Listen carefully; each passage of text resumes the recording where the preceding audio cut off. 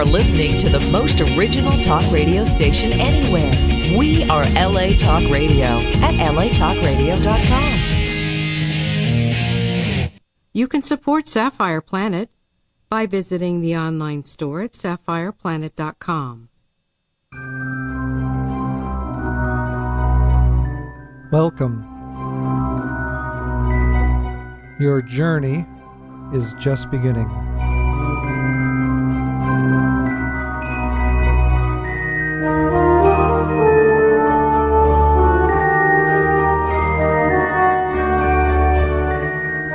You are now entering the Sapphire Planet.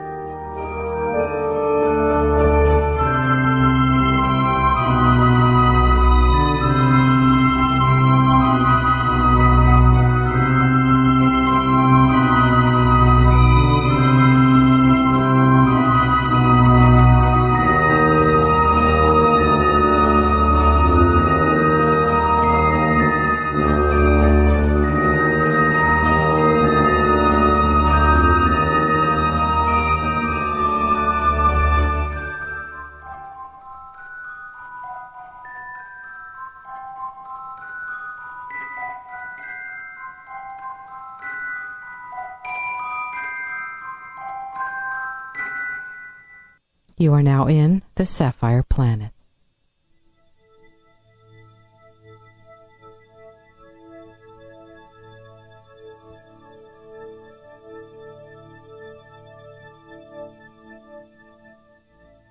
Neil Alden Armstrong was an American NASA astronaut, test pilot, aerospace engineer, university professor, United States naval aviator, and the first person to set foot upon the moon. Before becoming an astronaut, Armstrong was in the United States Navy and served in the Korean War.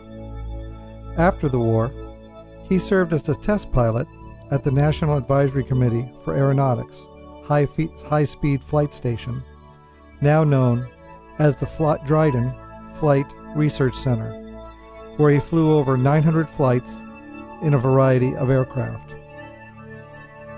As a research pilot, Armstrong served as project pilot on the F-100 Super Sabre A and C variants, F-101 Voodoo, and the Lockheed F-104A Starfighter.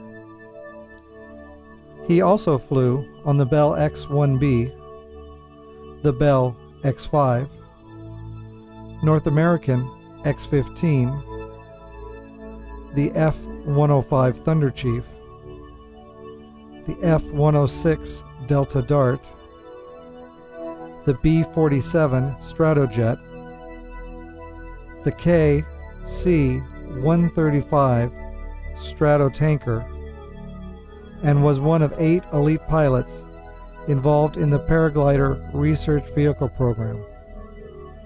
He graduated from Purdue University and the University of Southern California. A participant in the U.S. Air Force's Man in Space Soonest and X-20 Dinosaur human spaceflight programs, Armstrong joined the NASA Astronaut Corps in 1962. His first spaceflight was the NASA Gemini 8 mission in 1966, for which he was the command pilot, becoming one of the first U.S. civilians to fly in space. On this mission, he performed the first manned docking of 2 spacecraft with pilot David Scott. Armstrong's second and last space flight was as mission commander of the Apollo 11 moon landing mission on July 20th, 1969. On this mission, Armstrong and Buzz Aldrin descended to the lunar surface and spent 2.5 hours exploring, while Michael Collins remained in orbit in the command module. Armstrong was awarded the Presidential Medal of Freedom by Richard Nixon, along with Collins and Aldrin. the Congressional Space Medal of Honor by President Jimmy Carter in 1978, and the Congressional Gold Medal in 2009.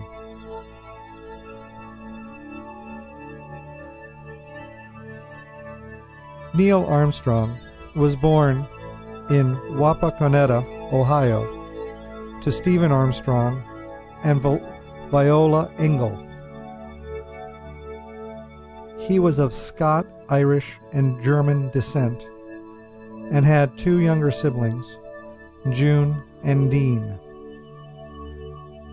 His father, Stephen Armstrong, worked as an auditor for the Ohio state government, and the family moved around the state repeatedly in the 15 years following Armstrong's birth, living in 20 different towns. His love for flying grew during this time, having gotten off to an early start when his father took 2-year-old Neil to the Cleveland Air Races.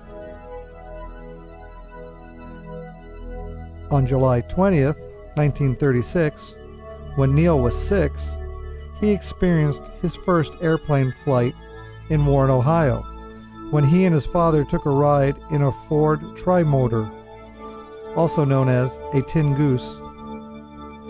His father's last forced move was to Wapakoneta in 1944, where Neil attended Bloom High School.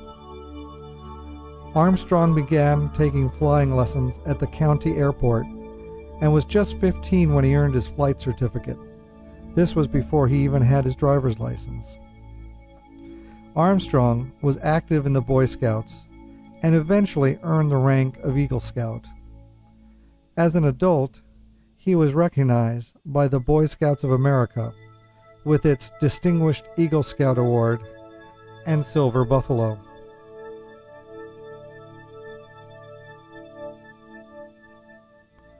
On July 18, 1969, while flying towards the moon inside the Columbia, he greeted the Scouts. "I'd like to say hello to all my fellow Scouts and Scouters at Farragut State Park in Idaho, having a national jamboree there this week, and Apollo 11 would like to send them best wishes."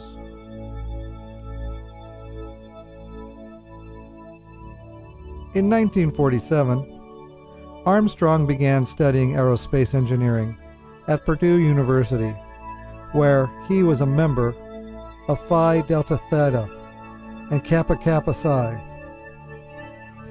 He was only the second person in his family to attend college and was also accepted to the Massachusetts Institute of Technology. But the only engineer he knew who had attended MIT dissuaded him from attending, telling Armstrong that it was not necessary to go all the way to Cambridge, Massachusetts for a good education. His college tuition was paid for under the Holloway Plan. Successful applicants committed to 2 years of study, followed by 3 years of service in the United States Navy, then completion of the final 2 years of their degree. At Purdue, he earned average marks in his subjects, with a GPA that rose and fell during 8 semesters. He was awarded a Bachelor's of Science degree in Aeronautical Engineering from Purdue University in 1955, and from the University of Southern California in 1970, a Master's of Science degree in Aerospace Engineering. Armstrong holds honorary doctorates from a number of universities.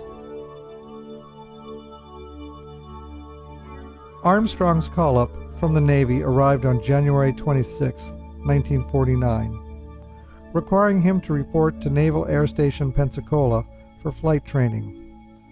This lasted almost 18 months, during which he qualified for carrier landing aboard the USS Cabot and USS Wright. On August 16, 1950, 2 weeks after his 20th birthday, Armstrong was informed by letter that he was fully qualified as a naval aviator.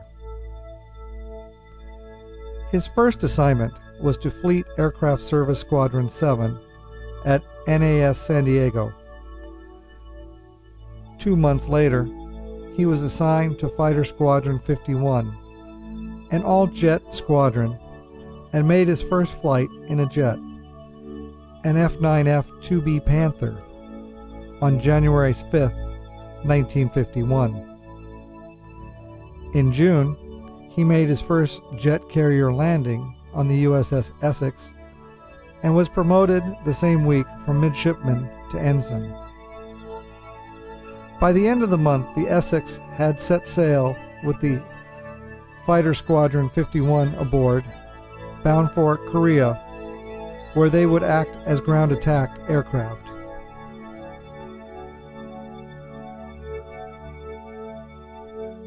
Armstrong first saw action in the Korean War on August 29, 1951, as an escort for a photo reconnaissance plane over Sojin. On September 3, 1951, Armstrong flew armed reconnaissance over the primary transportation and storage facilities south of the village of Majon-ni, west of Wosan, while he was making a low bombing run at about 350 miles per hour. Armstrong's Panther was hit by anti-aircraft fire. While trying to regain control, Armstrong collided with a pole at a height of about 20 feet, which sliced off an estimated 3 feet of the Panther's right wing. Armstrong was able to fly the plane back to friendly territory, but due to the loss of the aileron, ejection was his only safe option. He planned to eject over water and await rescue by Navy helicopters, and therefore flew to an airfield near Pohang.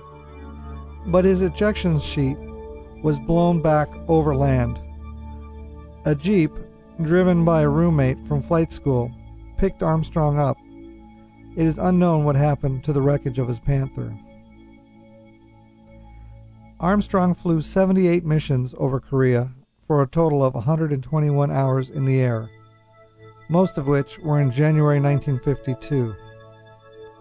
He received the Air Medal for 20 combat missions, a Gold Star for the next 20, and a Korean Service Medal and Engagement Star.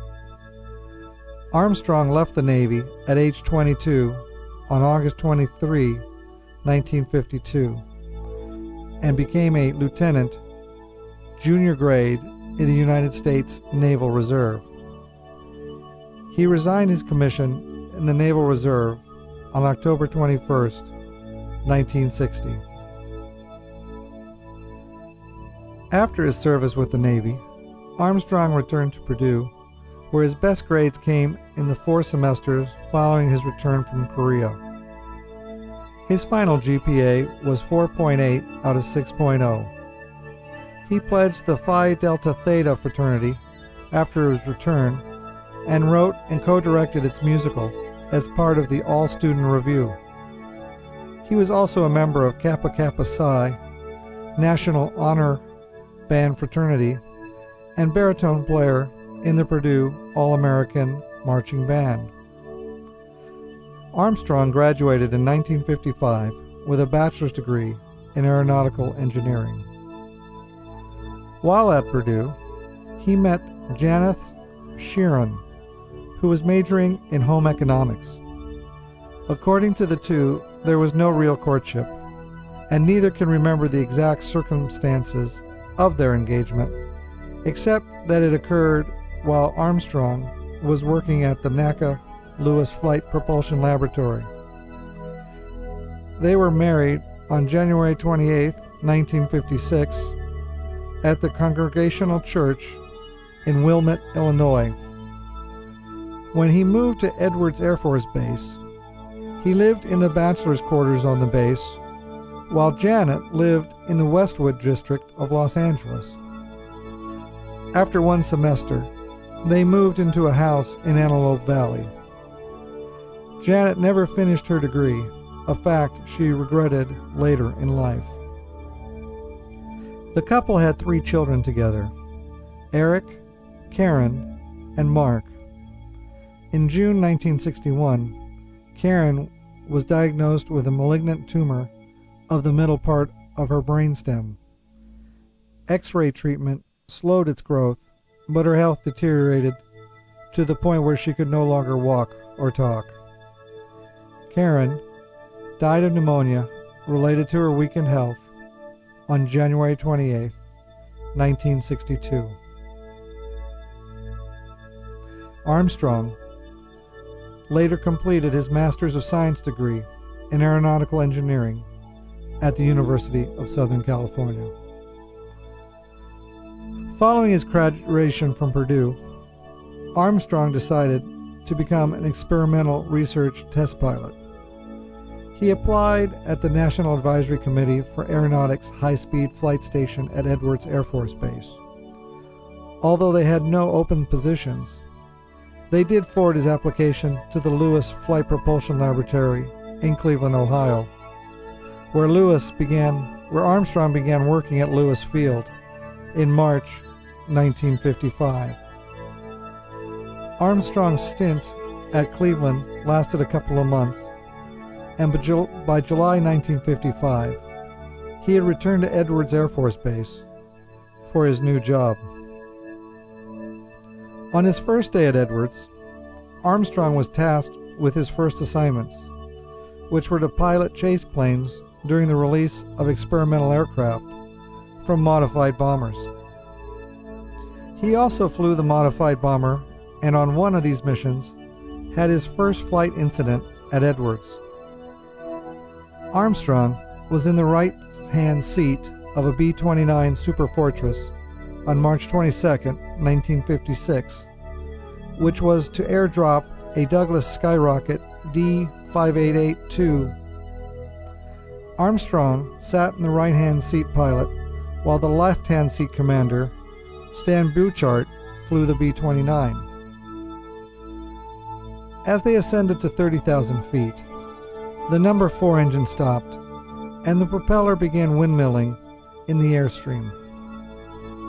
Hitting the switch that would stop the propeller spinning, Bouchard found that propeller slowed, but then it started spinning again, this time even faster than the other engines.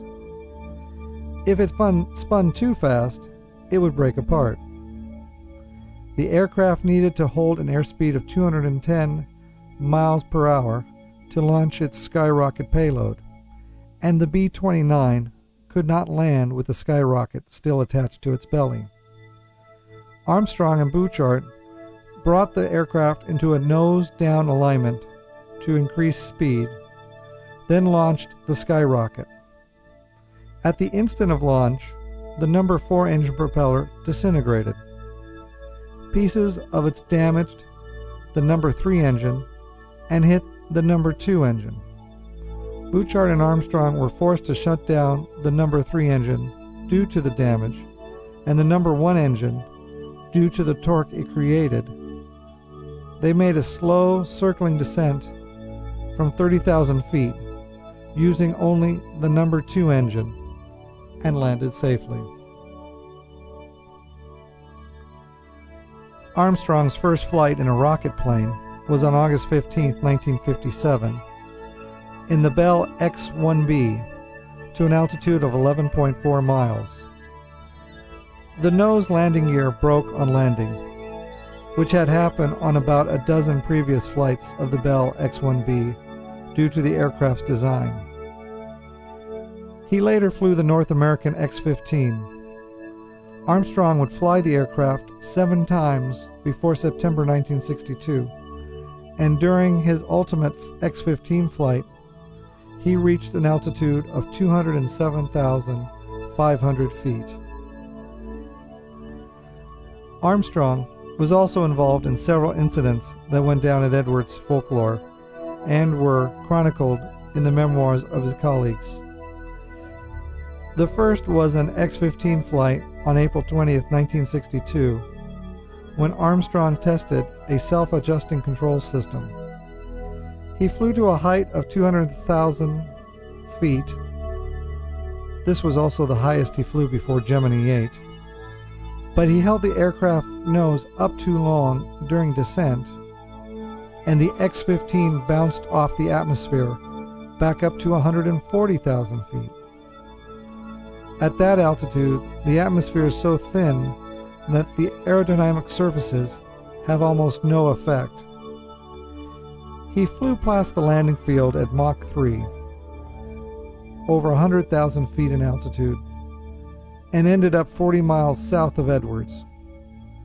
Legend has it that he flew as far as to the Rose Bowl in Pasadena. After sufficient descent, he turned back towards the landing area and barely managed to land without striking Joshua trees at the south end of the runway. It was the longest X-15 flight in both time and distance of ground track. 4 days later, Armstrong was involved in a second incident when he flew for the only time with Chuck Yeager. Their job, flying a T-33 Shooting Star, was to evaluate Smith Ranch Dry Lake for use as an emergency landing site for the X-15. In his autobiography, Yeager wrote that he knew the lake bed was unsuitable for landing after recent rains, but Armstrong insisted on flying out anyway. As they attempted a touch and go, the wheels became stuck and they had to wait for rescue. Armstrong tells a different version of events, where Yeager never tried to talk him out of it, and they made a first successful landing on the east side of the lake. Then Yeager told him to try again, this time a bit slower. And on the second landing, they became stuck, and according to Armstrong, Yeager was in fits of laughter. Many of the test pilots at Edwards praised Armstrong's engineering ability. Milt Thompson said he was the most technically capable of the early X-15 pilots. Bill Dana said Armstrong had a mind that absorbed things like a sponge. Those who flew for the Air Force tended to have a different opinion, especially people like Chuck Yeager and Pete Knight, who did not have engineering degrees. Knight said pilot engineers flew in a way that was more mechanical than it is flying, and gave this as the reason why some pilot engineers got into trouble. Their flying skills did not come naturally. On May 21st, 1962, Armstrong was involved in what Edwards folklore called the Nellis Affair. He was sent in an F-104 starfighter to inspect Del Mar Lake, again for emergency landing. He misjudged his altitude and also did not realize that the landing gear had not fully extended. As he touched down, the landing gear began to retract. Armstrong applied full power to abort the landing, but the ventral fin and landing gear door stuck to the ground, damaging the radio and releasing hydraulic fluid. Without radio communications, Armstrong flew to Nellis Air Force Base, past the control tower, and waggled his wings, the signal for a non-radio approach. The loss of hydraulic fluid caused the tailhook to release, and upon landing, he caught the arresting wire attached to an anchor chain and dragged that chain along the runway. It took 30 minutes to clear the runway and rig an arresting cable. Armstrong telephoned Edwards and asked for someone to come pick him up. Milt Thompson was sent in an F-104B, the only two-seater available, but a plane Thompson had never flown. With great difficulty, Thompson made it to Nellis, but a strong crosswind caused a hard landing, and left main tire suffered a blowout. The runway was again closed to clear it, and Bill Dana was sent to Nellis in a T-33 Shooting Star, but he almost landed long.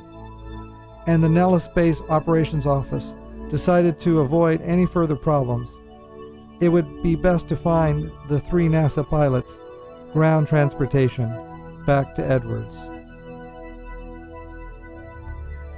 Armstrong made 7 flights in his X-15. He reached a top altitude of 207,500 feet in the X-15-3 and a top speed of Mach 5.74, which is 4,000 miles per hour. And in the X-15-1, he left the Rice Dryden Flight Research Center with a total of 2,400 flying hours. Over his career, he has flown more than 200 different models of aircraft. There was no defining moment in Armstrong's decision to become an astronaut. In 1958, he was selected for the U.S. Air Force Man in Space Soonest program. In November 1960, Armstrong was chosen as part of the pilot consulting group for the X-20 Dyna-Soar, a military spaceplane, and on March 15, 1962, he was named one of the 6 pilot engineers who would fly the spaceplane when it got off the design board. In the months after the announcement that applications were being sought for the second group of NASA astronauts, Armstrong became more and more excited about the prospects, both of the Apollo program and of the investigating a new aeronautical environment.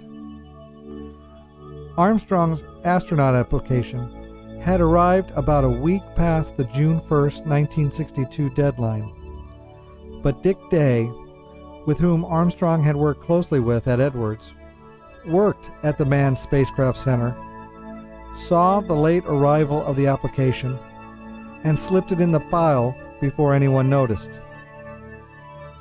At Brooks City Base, at the end of June, Armstrong underwent a medical exam that many of the applicants described as painful and at times seemingly pointless.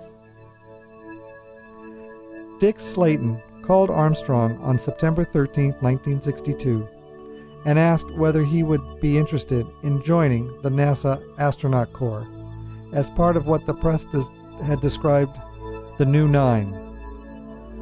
Without hesitation, Armstrong said yes. The selections were kept secret until 3 days later, although newspapers' reports had been circulating since earlier that year that he would be selected as the first civilian astronaut. Armstrong was one of 2 civilian pilots selected for the second group, the other being Elliot See., who, like Armstrong, was a naval aviator. Armstrong did not become the first civilian to fly in space. The Russians had launched Vostok 6 in June 16, 1963, with Valentina Tereshkova, a textile worker and amateur parachutist, aboard. The crew assignments for Gemini 8 were announced on September 20, 1965, with Armstrong as command pilot and David Scott as pilot. Scott was the first member of the third group of astronauts to receive a prime crew assignment. The mission launched on March 16, 1966. It was to be the most complex yet, with a rendezvous and docking with the unmanned Agena target vehicle, the second American extravehicular activity by Scott. In total, the mission was planned to last 75 hours and 55 orbits. After the Agena lifted off at 10 a.m. Eastern Standard Time, the Titan II carrying Armstrong and Scott ignited at 11:41 Eastern Standard Time, putting them in an orbit for where they would chase the Agena. The rendezvous and first ever docking between 2 spacecrafts was successfully completed after 6.5 hours in orbit. Contact with the crew was intermittent due to the lack of tracking stations covering their entire orbit. Out of contact with the ground, the docked spacecraft began to roll, and Armstrong attempted to correct this with the orbital attitude and maneuvering system of the Gemini spacecraft. Following the earlier advice of Mission Control, they undocked, but found that the roll increased dramatically to the point where they were turning about once per second, which meant that the problem was in the Gemini attitude control. Armstrong decided the only course of action was to engage the re-entry control system and turn off the orbital attitude and maneuvering system. Mission rules dictated that once this system was turned on, the spacecraft would have to re-enter at the next possible opportunity. It was later thought that damaged wiring made one of the thrusters become stuck in the on position. Throughout the astronaut office, there were a few people, most notably Walter Cunningham, who publicly stated that Armstrong and Scott had ignored the malfunction procedures for such an incident, and that Armstrong could have salvaged the mission if he turned on only one of the two RCS rings, saving the other for mission objectives. These criticisms were unfounded. No malfunction procedures were written, and it was possible to turn on only both RCS rings, not just one or the other. Gene Kranz wrote, "The crew reacted as they were trained, and they reacted wrong because we trained them wrong. The mission planners and controllers had failed to realize that when two spacecrafts are docked together, they must be considered one spacecraft." Armstrong himself was depressed that the mission had been cut short, which canceled most mission objectives and robbed Scott of his EVA.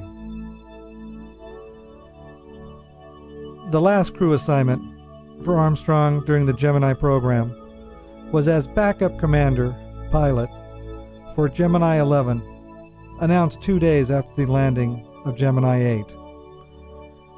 Having already trained for 2 flights, Armstrong was quite knowledgeable about the systems and was more in a teaching role for rookie backup pilot William Anders. The launch was on September 12, 1966, with Pete Conrad and Dick Gordon on board, who successfully completed the mission objectives, while Armstrong served as Capcom. Following the flight, President Lyndon B. Johnson asked Armstrong and his wife to take part in a 24-day goodwill tour of South America. Also on the tour, which took in 11 countries and 14 major cities, were Dick Gordon, George Low, their wives, and other government officials. In Paraguay, Armstrong impressed dignitaries by greeting them in their local language, Guarani. In Brazil, he talked about the exploits of Brazilian-born Alberto Santos Dumont, who was regarded as having beaten the Wright brothers to the first flying machine with his 14 bis. On January 27, 1967, the date of the Apollo 1 fire, Armstrong was in Washington, D.C. with Gordon Cooper and Dick Gordon, Jim Lovell, and Scott Carpenter for the signing of the United Nations Outer Space Treaty. The astronauts chatted with the assembled dignitaries until 6:45 p.m., when Carpenter went to the airport and the others returned to the Georgetown Inn, where they each found messages to phone the Manned Space Center.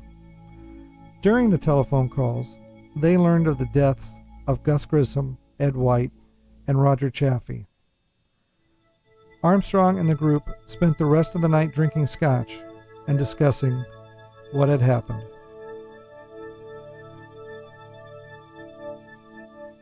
On April 5, 1967, the same day the Apollo 1 investigation released its report on the fire, Armstrong assembled with 17 other astronauts for a meeting with Dick Slayton.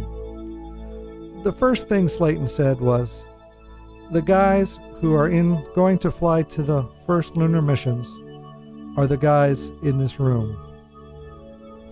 According to Eugene Cernan, Armstrong showed no reaction to the statement. To Armstrong, it came as no surprise. The room was full of veterans of Project Gemini, the only people who could fly the lunar missions. Slayton talked about the planned missions and named Armstrong to the backup crew for Apollo 9, which, at that stage, was planned to be a medium Earth orbit test of the Lunar Module Command Service Module combination. After design and manufacturing delays in the lunar module, Apollo 9 and Apollo 8 swapped crews. Based on normal crew rotation scheme, Armstrong would command Apollo 11. To attempt to give the astronauts experience on how to fly the LEM, NASA commissioned Bell Aircraft to build 2 lunar landing research vehicles, later augmented with 3 lunar landing training vehicles, nicknamed the Flying Bedsteads. They simulated the Moon's 1/6 of Earth's gravity by using a turbofan engine to support the remaining 5/6 of the craft's weight. On May 6, 1968, at about 100 feet above the ground, Armstrong's controls started to degrade, and the LLTV began banking. He ejected safely. Later analysis suggested that if he ejected half a second later, his parachute would not have opened in time. His only injury was from biting his tongue. Even though he was nearly killed, Armstrong maintains that with the LLRV, the lunar landings would not have been successful, as they gave commanders valuable experience in the behaviors of lunar landing craft. After Armstrong served as backup commander for Apollo 8, Deke Slayton offered him the post of commander of Apollo 11 on December 23, 1968, as Apollo 8 orbited the Moon. In a meeting that was not made public until the publications of Armstrong's biography in 2005, Slayton told him that although the planned crew was Armstrong as commander, Lunar Module pilot Buzz Aldrin, and Command Module pilot Michael Collins, he was offered the chance to replace Aldrin with Jim Lovell. After thinking it over for a day, Armstrong told Slayton that he would stick with Aldrin, as he had no difficulty working with him, and thought Lovell deserved his own command. Replacing Aldrin with Lovell would have made Lovell the Lunar Module pilot, unofficially the lowest ranked member, and Armstrong could not justify placing Lovell, the commander of Gemini 12, in the number 3 position of the crew. On March 1969, a meeting between Slayton, George Low, Bob Gilruth, and Chris Kraft determined that Armstrong would be the first person on the Moon, in some part because of NASA management saw Armstrong as a person who did not have a large ego. A press conference held on April 14, 1969, gave the design of the lunar module cabin as the reason for Armstrong's being first. The hatch opened inwards and to the right, making it difficult for the lunar module pilot on the right-hand side to egress first. Slayton added, "Secondly, just on a pure protocol basis, I figured the commander ought to be the first guy out. I changed it as soon as I found out they had a timeline that showed that." Bob Gilruth approved my decision. At the time of their meeting, the 4 men did not know about the hatch issue. The first knowledge of the meeting outside the small group came when Kraft wrote in his 2001 autobiography. On July 16, 1969, Armstrong received a crescent moon carved out of styrofoam from the pad leader, who described it as a key to the Moon.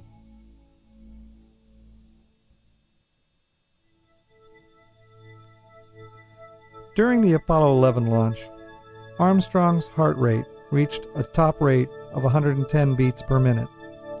Very, very calm. He found the first stage, to be the loudest, much noisier than the Gemini 8 Titan II launch.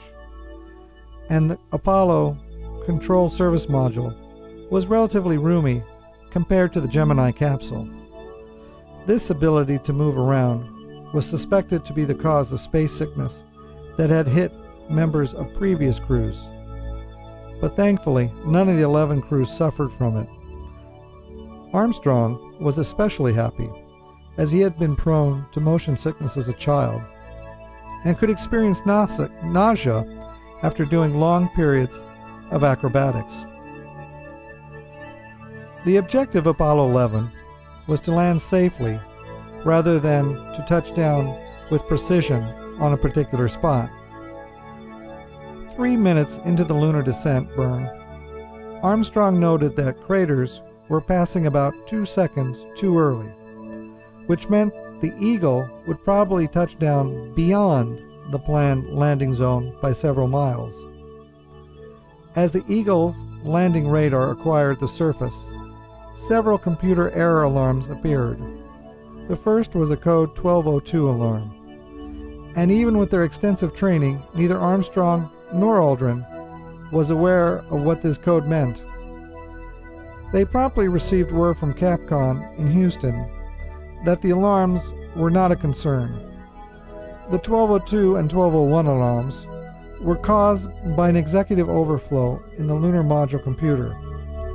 As described by Buzz Aldrin in the documentary In the Shadow of the Moon, the overflow condition was caused by his own counter checklist choice of leaving the docking radar on during the landing process so that the computer had to process unnecessary radar data and did not have enough time to execute all tasks, dropping lower priority ones. Aldrin stated that he did so with the objective of facilitating redocking with the command module should an abort become necessary, not realizing that it would cause the overflow condition.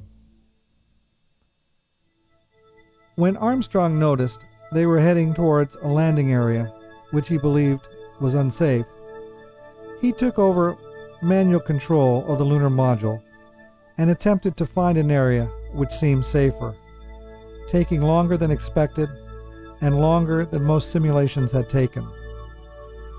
For this reason, there was concern from Mission Control that the lunar module was running low on fuel. Upon landing, Aldrin and Armstrong believed they had about 40 seconds worth of fuel to lift, including the 20 seconds worth of fuel which had to be saved in the event of an abort. During training, Armstrong had landed the LLTV with less than 15 seconds left on several occasions. He was also confident that the lunar module could survive a straight down fall from 50 feet if needed. Analysis after the mission showed that at touchdown there was 45 to 50 seconds of propellant burn time left. The landing on the surface of the moon occurred at 20:17:39 UTC on July 20th, 1969, when a sensor attached to the legs of the still hovering lunar module made lunar contact. A panel light inside the LEM lit up, and Aldrin called out, "Contact light." As the lunar module settled on the surface, Aldrin then said, "Okay, engine stop," and Armstrong said, "Shut down." The first words Armstrong intentionally spoke to Mission Control and the world from the lunar surface were, "Houston, Tranquility Base here. The Eagle has landed." Aldrin and Armstrong celebrated with a brisk handshake and a pat on the back before quickly returning to the checklist of tasks needed to ready the lunar module for liftoff from the moon should an emergency unfold during the first moments on the lunar surface. During the critical landing, the only message from Houston was 30 seconds, meaning the amount of fuel left. When Armstrong had confirmed touchdown, Houston expressed their worries during the manual landing as, "You've got a bunch of guys about to turn blue. We're breathing again."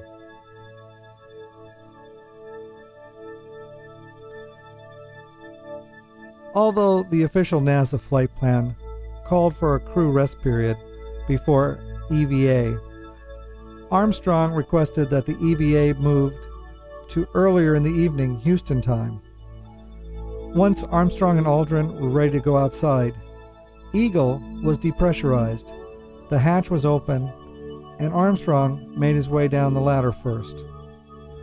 At the bottom of the ladder, Armstrong said, "I'm going to step off the LEM now."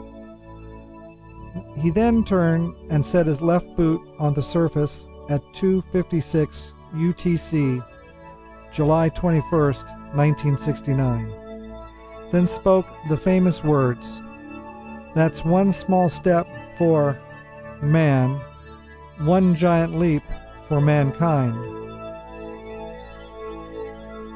Armstrong had decided on this statement following a train of thought that he had after launch and during the hours after landing. The broadcast did not have the A before man, rendering the phrase a contradiction, as man in such use is synonymous with mankind. NASA and Armstrong insisted for years that static had obscured the A, with Armstrong stating that he would never make such a mistake, but after repeated listenings to recordings, Armstrong admitted he must have dropped the A. Armstrong later said he would hope that history would grant me leeway for dropping the syllable and understand that it was certainly intended, even if it was not said, although it might have actually been said. When Armstrong made this proclamation, Voice America was rebroadcast live via the BBC and many other stations worldwide. The estimated global audience at that moment was 450 million listeners, out of then estimated world population of 3.6 billion people.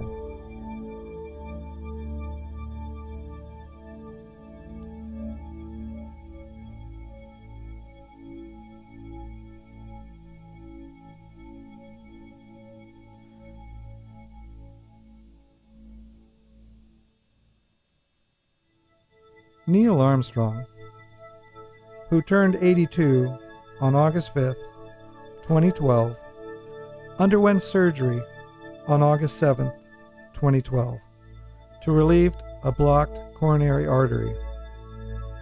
Despite this surgery, however, Armstrong died on August 25, 2012.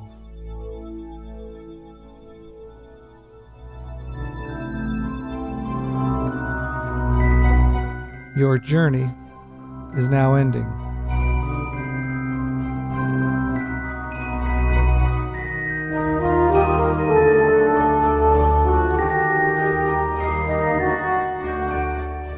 You are now leaving the Sapphire Planet.